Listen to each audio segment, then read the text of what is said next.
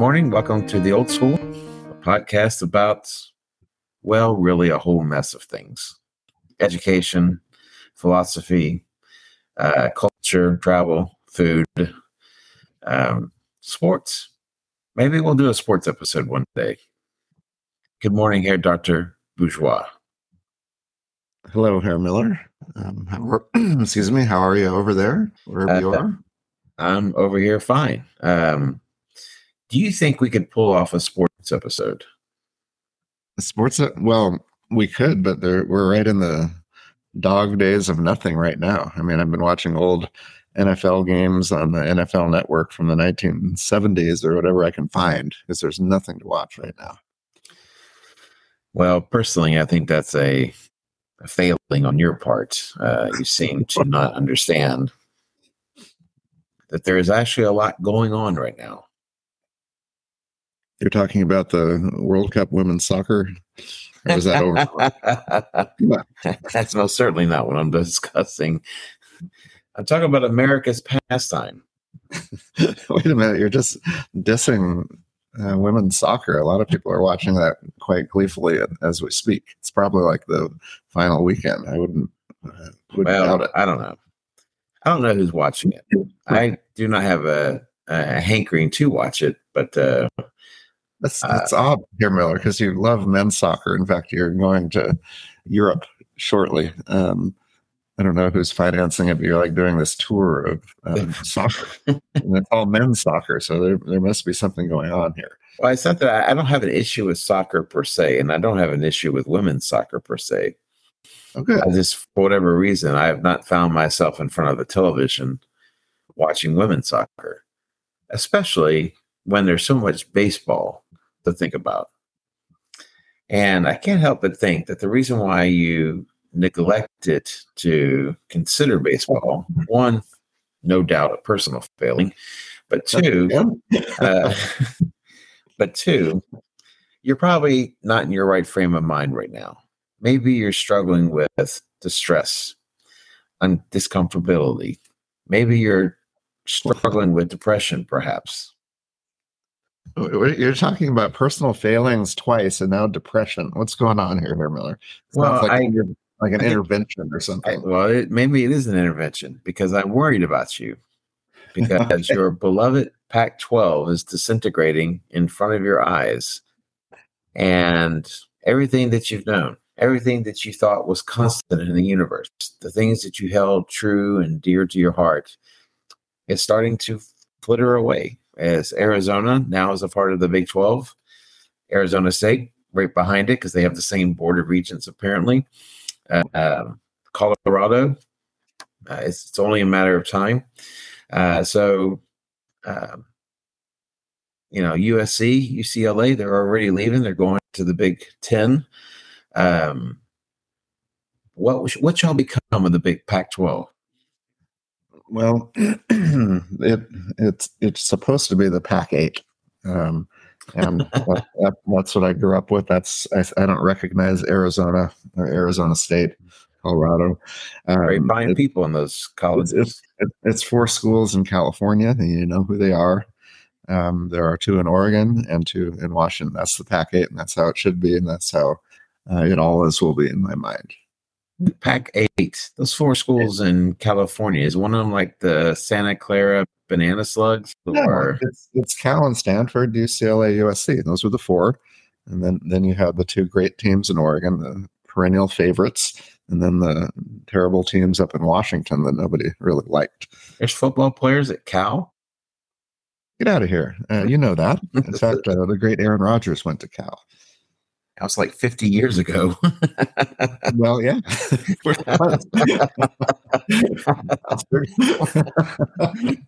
Give me something a little bit closer to the modern day. No, they have around quite a long time. And I don't know. I think maybe the Arizona teams were the first in, but I still don't know how they made an agreement with Utah. And Colorado just moves with the wind. You know, they're one time over here, one time over there, so they never were going to stick anyway. It's the marijuana. You have a hard time focusing when you're on pot. They didn't have they didn't have any of that. It wasn't invented 50 years ago. No, it wasn't. Okay. I don't think so. I never heard about it. Whatever were those hippies doing then? I don't know. I smelled a lot of it offhand. I never personally knew what that smell was. Jeez almighty. Well, what were you talking about here, Miller? But no, I'm not following these. These are rumors, right? Nothing has actually happened yet. Now, the Arizona thing, it's happened. The Arizona State thing, it's presumed will happen within the next week or so. Colorado is not definite, but a lot of people think Colorado will too jump to the Big 12. And what's interesting is that say again? When does this all start? Does it start like on Monday or 2 years from now or when? I don't know when the actual date starts. I'm not quite sure, but it'll be interesting because I think, I think a lot of people thought that when Texas and Oklahoma said they were leaving for the SEC, I think a lot of people just assumed that the Big 12 would like slowly disintegrate. They didn't seem to be very proactive, but they could find themselves as one of the big power conferences at this rate. At the rate they're going, you could see it. Which I got confused as I was reading a headline. It says the Big Ten Council of Presidents, Chancellors voted unanimously on Friday.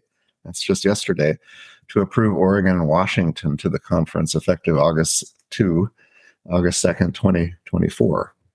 So they're they needed to do something. I told you it had to be Oregon and Washington going in tandem. Well, it was your text message to me that made that happen. Yes. Why? So who's left? I mean, is it just going to be Oregon State and Washington State and the Banana Slugs and San Diego? I don't know. So all this to say, there's a lot of sports going on right now, and so okay. So you don't have to content yourself with just reruns of old football games. There's a better world out there waiting for you to discover it. Well, it's the wonderful world of preseason NFL, which I don't even know why they do it. But they certainly sell tickets and make money from it. But you can watch for about 5 minutes and realize I'm not watching this anymore. It is criminal that they charge money for preseason games. Yeah, they should give them away. Bring people in who don't usually go to football games. Let them try it out. They probably never come back after watching that thing.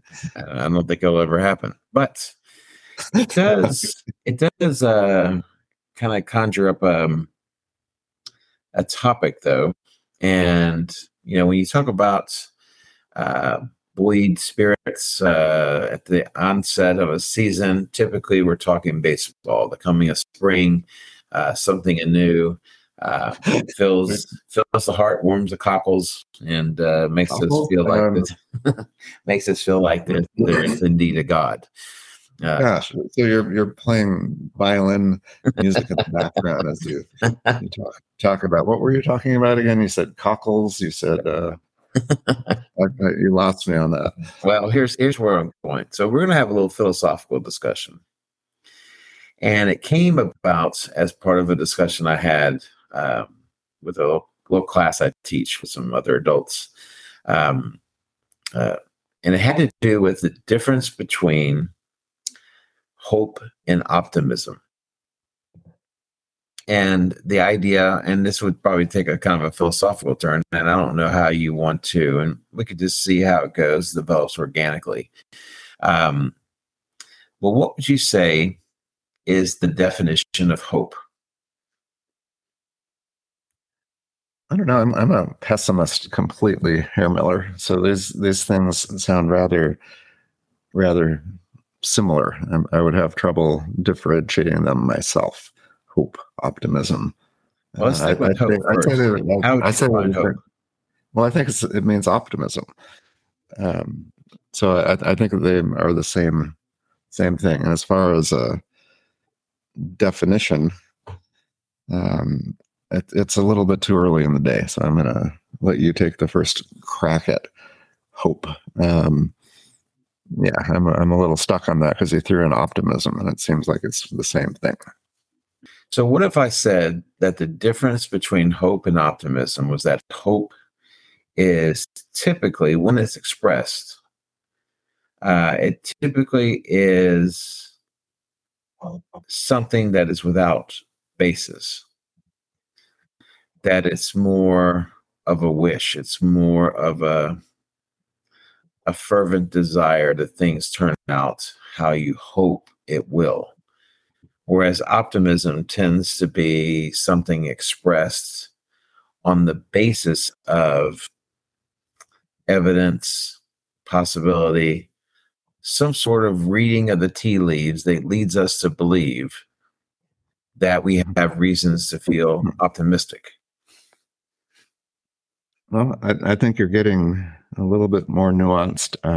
I don't know if I mean, you hear of somebody being a cockeyed optimist, and so that's like an extreme example of optimism. But either one of them, I mean, I'm actually going to a boxing match tonight, and you've heard of Jake Paul and Nate Diaz because I talked to you about them at length on Thursday when we had breakfast. I remember the date well.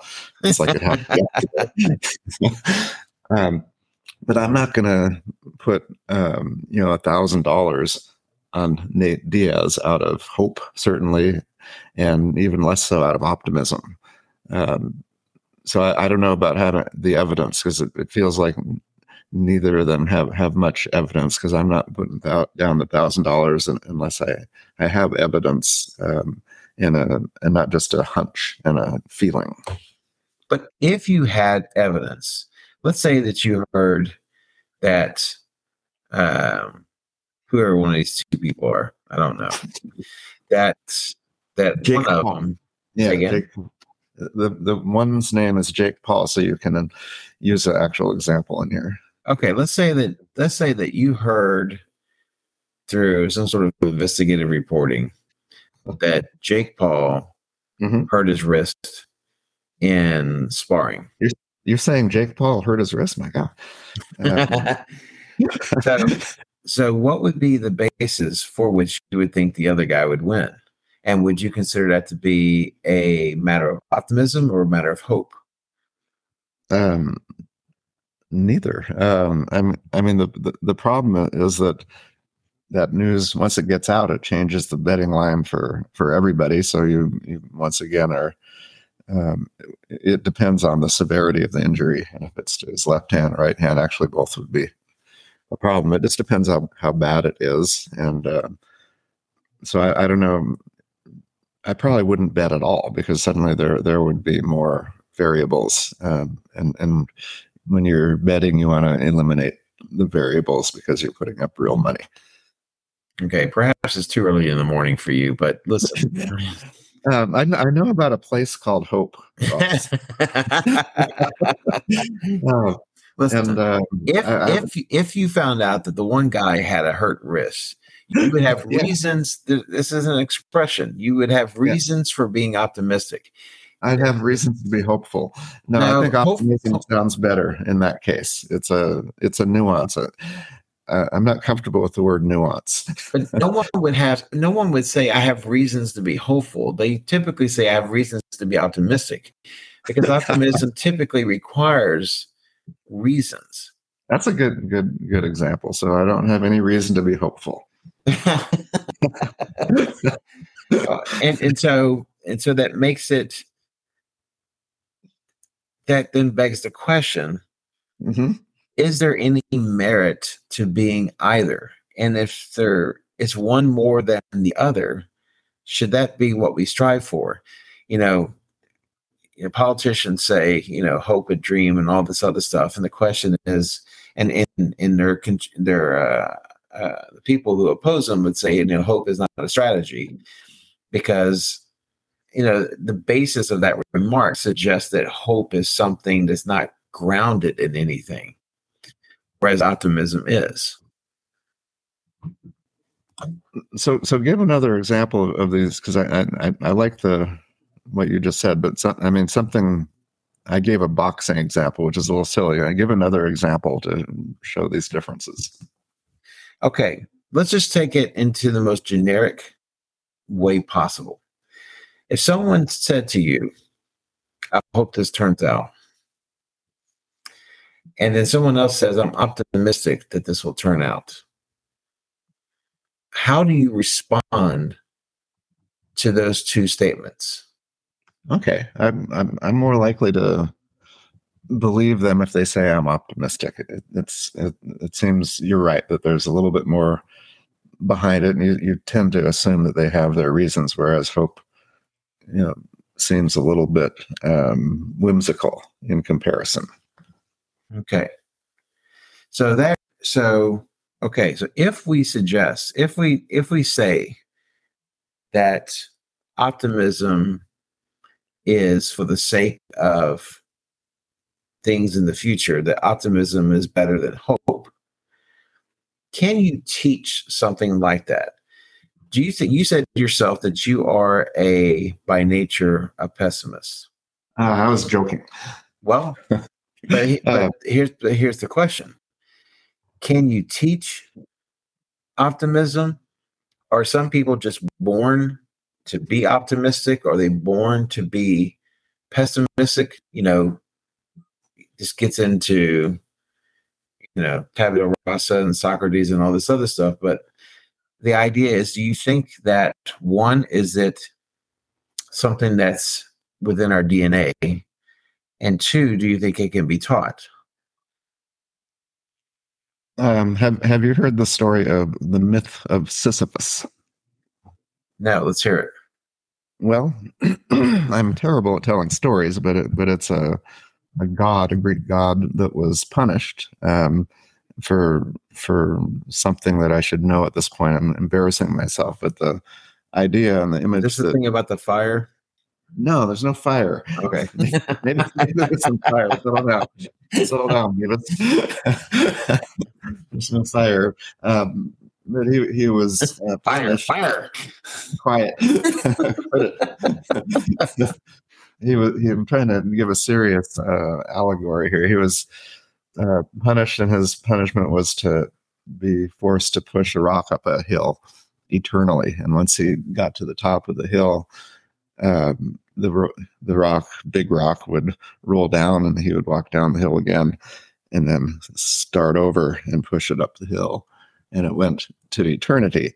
And the philosopher Camus suggested at the end of his very short tale that Sisyphus was an optimist, which is tricky, right?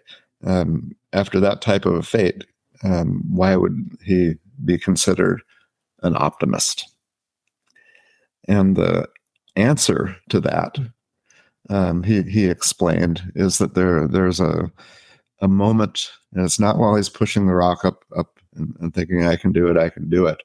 And it's not when he is at the top and feels this accomplishment, kind of like Rocky. Isn't that funny? Rocky puts his hands up, right? That's not it. That's not the moment either. But it's when he turns. It's the turn and starts to walk down. And that's the moment of optimism, because it's his rock, it's his fate, and he has control over it. And so this is a moment of power as he's walking down that hill, and then he starts again. So there's an example of existentialist philosophy and the idea of optimism. Well, it should be noted that Camus, though, also is kind of credited with being either the founding or the main purveyor of absurdism. Mm-hmm. I mean, where does absurdism come into this? I mean, is he really optimistic? Is it something completely different? Is it something that's without reason, without merit, that when he turns around, he's optimistic? I don't think so. I mean, this it's an absurd example because and that's because it's sort of dramatic, and you would not expect this conclusion to that. You would consider it to be tragic. that there's all this effort and then it's in vain, and then it starts over again and it repeats. But it's not a pleasant experience. But he's suggesting that the idea of exercising your strength and your power, and then as you turn and you that's when you reveal who you are, and that's your fate. And so I don't think that this is that downgrades the myth or this version of the myth, because typically it's presented as a tragedy, as a tragic figure, but he's turning it upside down, as it were. So we go back to kind of the question: do you think that this is something that can be taught, or is this something that is simply a byproduct of biology? Can you teach someone to be optimistic? Yeah, I think that in a classroom, there's some of that. It comes out more in athletics and anything that's performative, where you give people the chance to overcome challenges. And I think that optimism comes from this lesson that students, that we all need again and again. It's that when you prepare, when you work, when you struggle, you eventually become successful.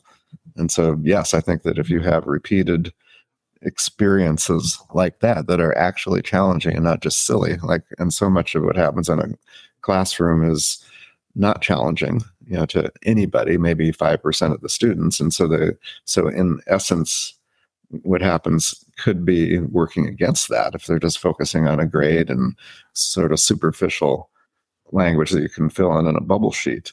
But the beauty of athletics and performing arts is that you have a real challenge. And I think that time and time again, repeat would have the desired effect of building optimism, but an optimism sort of like Sisyphus, where you have control. And I think the control is something that we don't always embed in a classroom. We have students sitting really as talking heads who do what we ask them, but they're not asked to overcome like we're discussing now. Well, so I guess then the next question is, how valuable is being optimistic in the face of being realistic?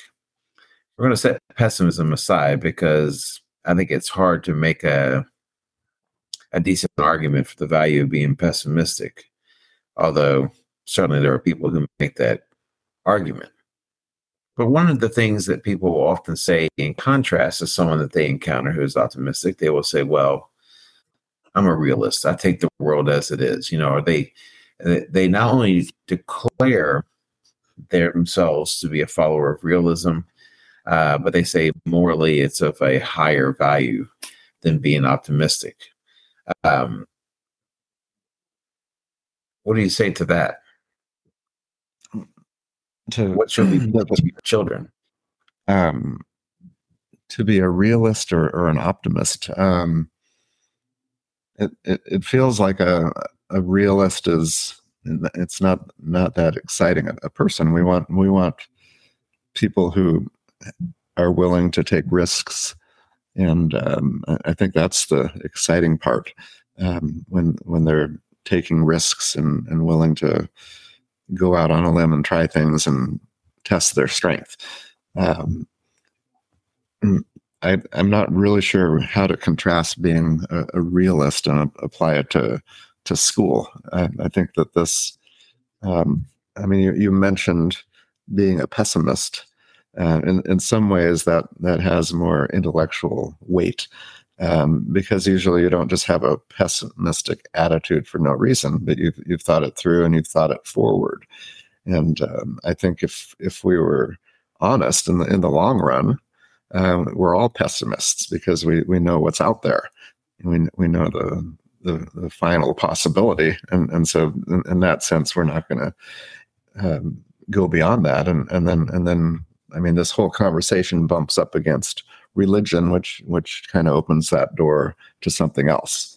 Well, I think with regards to pessimism, Mhm. I sometimes feel that pessimism is a bit of a cop out, where people suggest that, pessimism is an excuse for not doing anything. You talked about the idea that on the basis of optimism, people will challenge themselves. People will open themselves up to new possibilities, new boundaries, new horizons. And that because of that, they may be able to break through a situation that the realist or the pessimist would say is not possible to break through. It's just the way it is. Mhm. And so to look at pessimism from kind of a moral standpoint, yes, it's a thought process where you look at a series of events and you look at the consequences and you say that these things will never change. But it's also used as an excuse not to do anything. And so, would you consider kind of a flawed moral worldview? I think that optimism can be heroic, and I mean, I think about I mean my role as a business owner.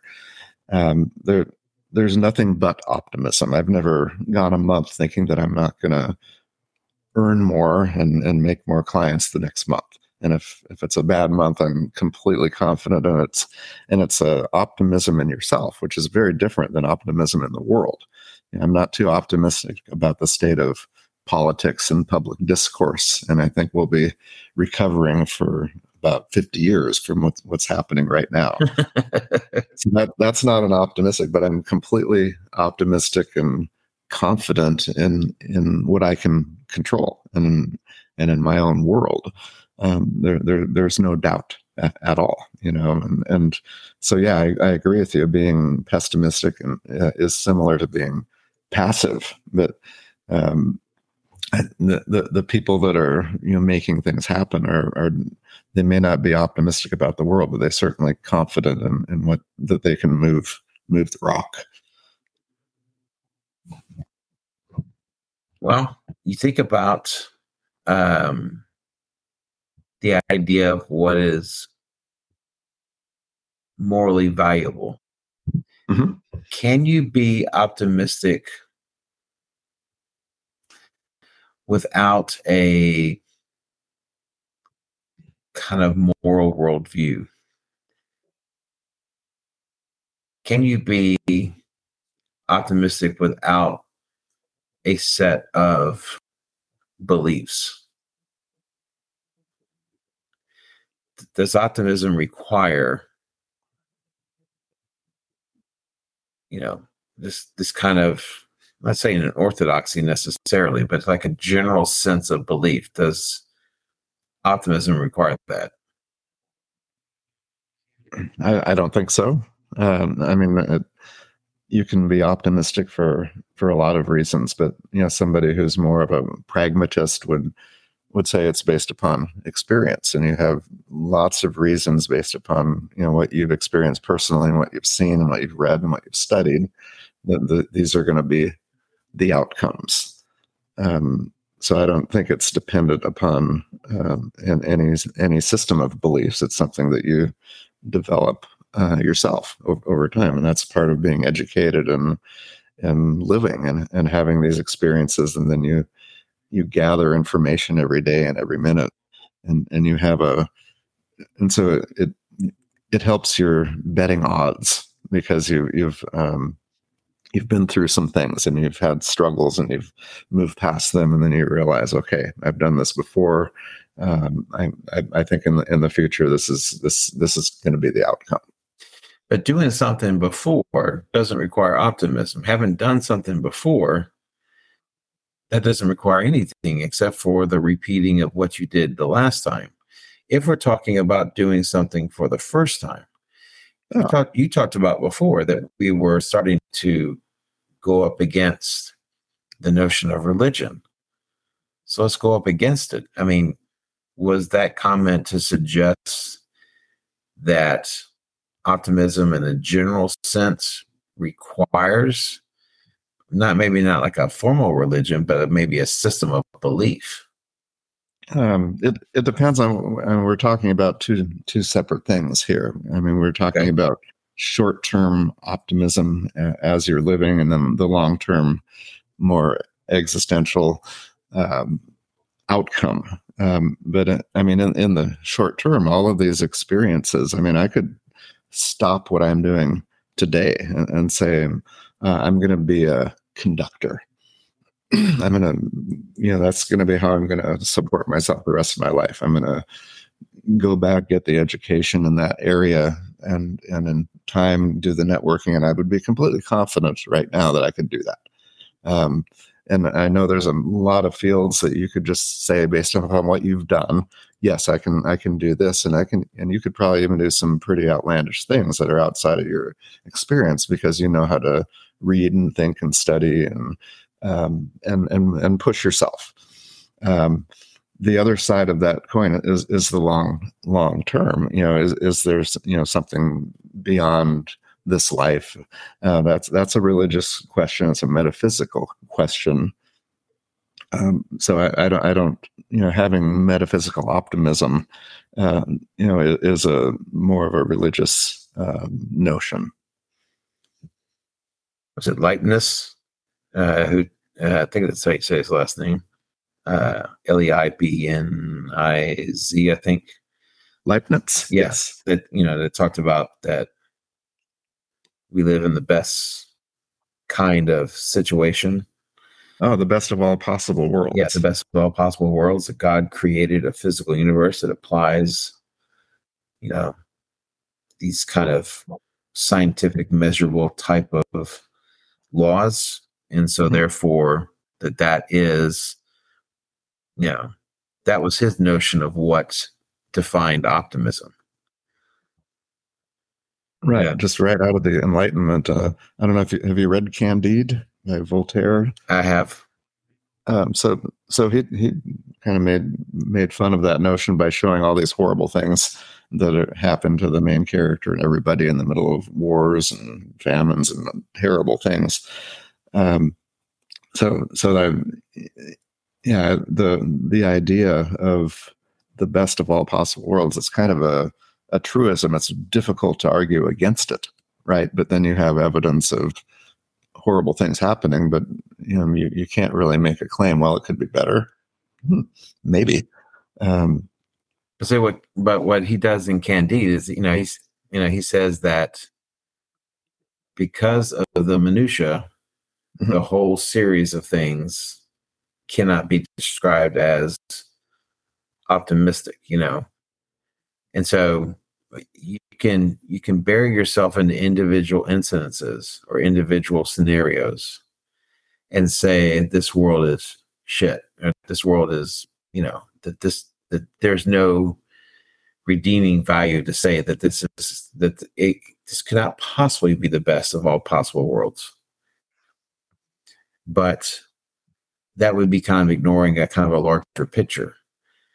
And perhaps it is a kind of a willing ignoring of contextualism, the notion of what exists around the misery that you see at the very minute level. It doesn't change that something is miserable, but it suggests that in a broader context, that the reasons for optimism are still strong.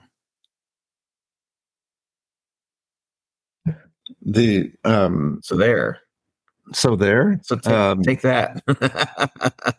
Well, it reminds me of what Nietzsche talked about, amor fati, the love of fate, and suggesting and really agreeing with you that all of the suffering, and it is worthwhile because it leads you to where you are now, and you wouldn't have that if you hadn't gone through all the suffering. I mean, Nietzsche looks at one moment that can justify an entire life, and even to justify one individual can justify history. So he's talking about the looking beyond the suffering. I mean, we kind of demean the whole 20th century if we talk about the lack of suffering that happened, particularly in everywhere. So it's not a question that we can address in a few minutes, but I think we've been talking more personally, and I I would agree, of an optimistic state despite some pretty terrible moments, and that's to me, that what Nietzsche says calls it all into question. I mean, we both had things happen to us that have been really, really challenging, but still remain optimistic about the future despite that. I think part of I didn't get it from this, but Helen Keller said that her optimism was not based upon the absence of evil, mm-hmm. but it's just the understanding that there is good out there, and there will always be good out there. And if people are willing to kind of work with that, then that's what's going to prevail. As a history teacher or a former history teacher, we've talked about this before. People have asked me about the times that we're living in and say that, there's no reason to be optimistic. I said, there's every reason to be optimistic. Yeah, it's right now it's horrible, but it's been worse. And we've come through it. And, maybe Helen Keller's and my attitude is based on the notion that there is out there people of goodwill, as I think there are. And as long as there are people of goodwill, yes, you have horrible people. Most of them on Twitter. But there's it's also not called Twitter anymore, Miller. It's not. It's called, no, you changed the name to X or something like that. But anyway, anymore. It's insensitive to call it Twitter. What? It's no. But the idea is that I think that there are more people out there of goodwill than there are crappy people, and that's my reason for optimism. I mean, you see it every time. You see it every time that there is a natural disaster. You see it every time when communities come together. There's not this kind of ferocious attacking of one another. People come together. Now, I wish they came together and stayed together for a long period of time, and they have done that at various moments in history. But I still think that that's part of it. And so, I think that's where that optimism comes from. And I think Voltaire, as Voltaire was inclined to do, I think sometimes Voltaire went for the cheap shot. He went for the low-hanging fruit. And yes, you can go and see misery. But did you know that there is a happiness index? Yeah, I've heard about that. In which they measure the happiness of a country based on what I'm sure are very complicated and scientific indices to then gauge how happy a country is relative to another. And they talked about the idea that inevitably the countries that measure highest on the happiness index are not necessarily, there's some exceptions, but not necessarily the wealthiest countries. That some of these countries that exist at the top of this happiness index are actually quite poor. And I think that kind of goes against what Voltaire says, because it's not a focus on the here and now. It's a focus on what's possible. Focus on, what could be achieved, what people are capable of achieving. But it's also a kind of a note to, you don't need a bunch of stuff to be happy. Well, now I'm looking at this ranking. I mean, the United States didn't do that badly. I mean, the ones ahead of us, Finland, of course, Denmark, Iceland, Switzerland, the usual. I mean, these are the ones with the good education systems. Sweden, Norway, Israel, New Zealand, Australia, Austria, Ireland, Canada, Germany, and then there we are. Lithuania. I mean, there's some strange countries on this list. Yes. Yeah, I need to look at their metrics for sure. But I what you said earlier, I agree. I mean, the news is a terrible way to, the evening news or the all day news, I should say now, is a terrible way to judge the overall state of the world, because it's their job to get people to show that there's terrible things happening and fear, because that's what gets ratings. So I wouldn't give that a lot of thought either. But yeah, what you see talking to people in the grocery store and your neighbors and everybody, there's a lot of kindness. It's just not great news on the TV. Right. But there's an image from Schopenhauer, because there is a pessimist right there. Yes.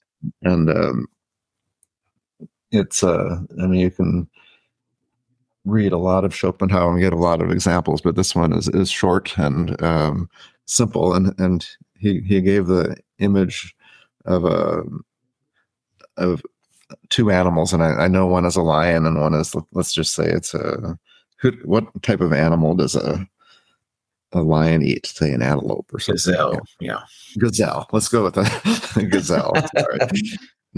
So is what is more intense and stronger and more the joy of the lion, biting into the neck and eating the gazelle, that happiness, or the terror of the gazelle as it's being chased, hunted down, and publicly eaten in front of all his friends. I added that part. But so is the capacity for happiness or pain stronger? And I'm not talking now about animals when I'm talking about humans. But you're also talking about two things that are instinctual: the notion of staying alive and eating, eating to stay alive, and not being eating to stay alive. You're basically talking about the same dynamic.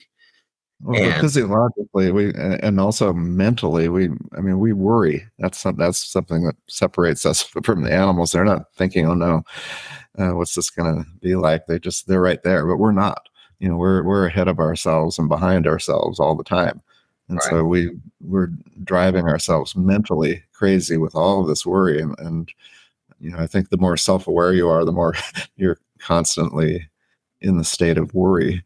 And so there's a psychic trauma that's happening constantly, in addition to the potential bad things that can happen physically. Well, I don't know if we accomplished anything today. Oh, I think we did. That poor gazelle would think so. Well, I would think about the gazelle in the same way that I think about it in terms of, describing human behavior. I mean, where does the greater motivation lie? Is it in not being eaten, or to be able to eat? I've talked about this in terms of human behavior. Who is more motivated, the person taking someone's home or the person defending their home? And I think the latter typically wins out. Golda Meir said, the Israeli prime minister, that our secret weapon is that we have nowhere else to go. This is our home. And so, not to weigh into geopolitical discussions, but I think that that's the larger drive, is to stay alive, to continue to defend. And so, I don't know. Schopenhauer also went Buddhist on us after a while. So I mean, you take some of his. I have to wonder just to what extent Buddhist or pessimistic or optimistic, but so he took his own path, one that diverged a bit from Nietzsche, who was a student, I believe. But perhaps it's for another episode. I think so, Herr Miller. I'm enlivened. I'm more excited about the future after having this conversation. I'm going to this incredibly exciting boxing match tonight, and I'm not betting a penny because I'm really confused now about the future. And but if you can't put money on the table, you're not an optimist, or maybe just you don't have the money to begin with. Maybe that's what it is. Well, that's the reasons why people don't gamble. I think we can go into a bunch of different reasons for that, but again, perhaps for another episode. I think so. I think so. Well, we were able to navigate away from baseball, relatively quickly. If you look at the content of this whole show, and I think that's a credit to myself. Even though you disparaged me at the beginning of the program, I can't remember what you said. Something like you need to change your life. I can't remember. I said that. That's how I heard it. I think you took a pessimistic view towards this conversation, is what I think happened. But I do, but I was not mocking it. I was blessing it, Herr Miller. Well, I appreciate you because it's a risk-taking behavior to bring something like that up. It's more challenging than talking about how desks should be arranged within an elementary school classroom. So good for us. Good for us. All right. So as we strain our shoulders to clap ourselves on the back, yes. We will venture into Sally Forth through this beautiful weekend of 107 degree temperatures. And we say so long and adieu, Herr Dr. Bourgeois. So long yourself, Herr Miller. Auf Wiedersehen.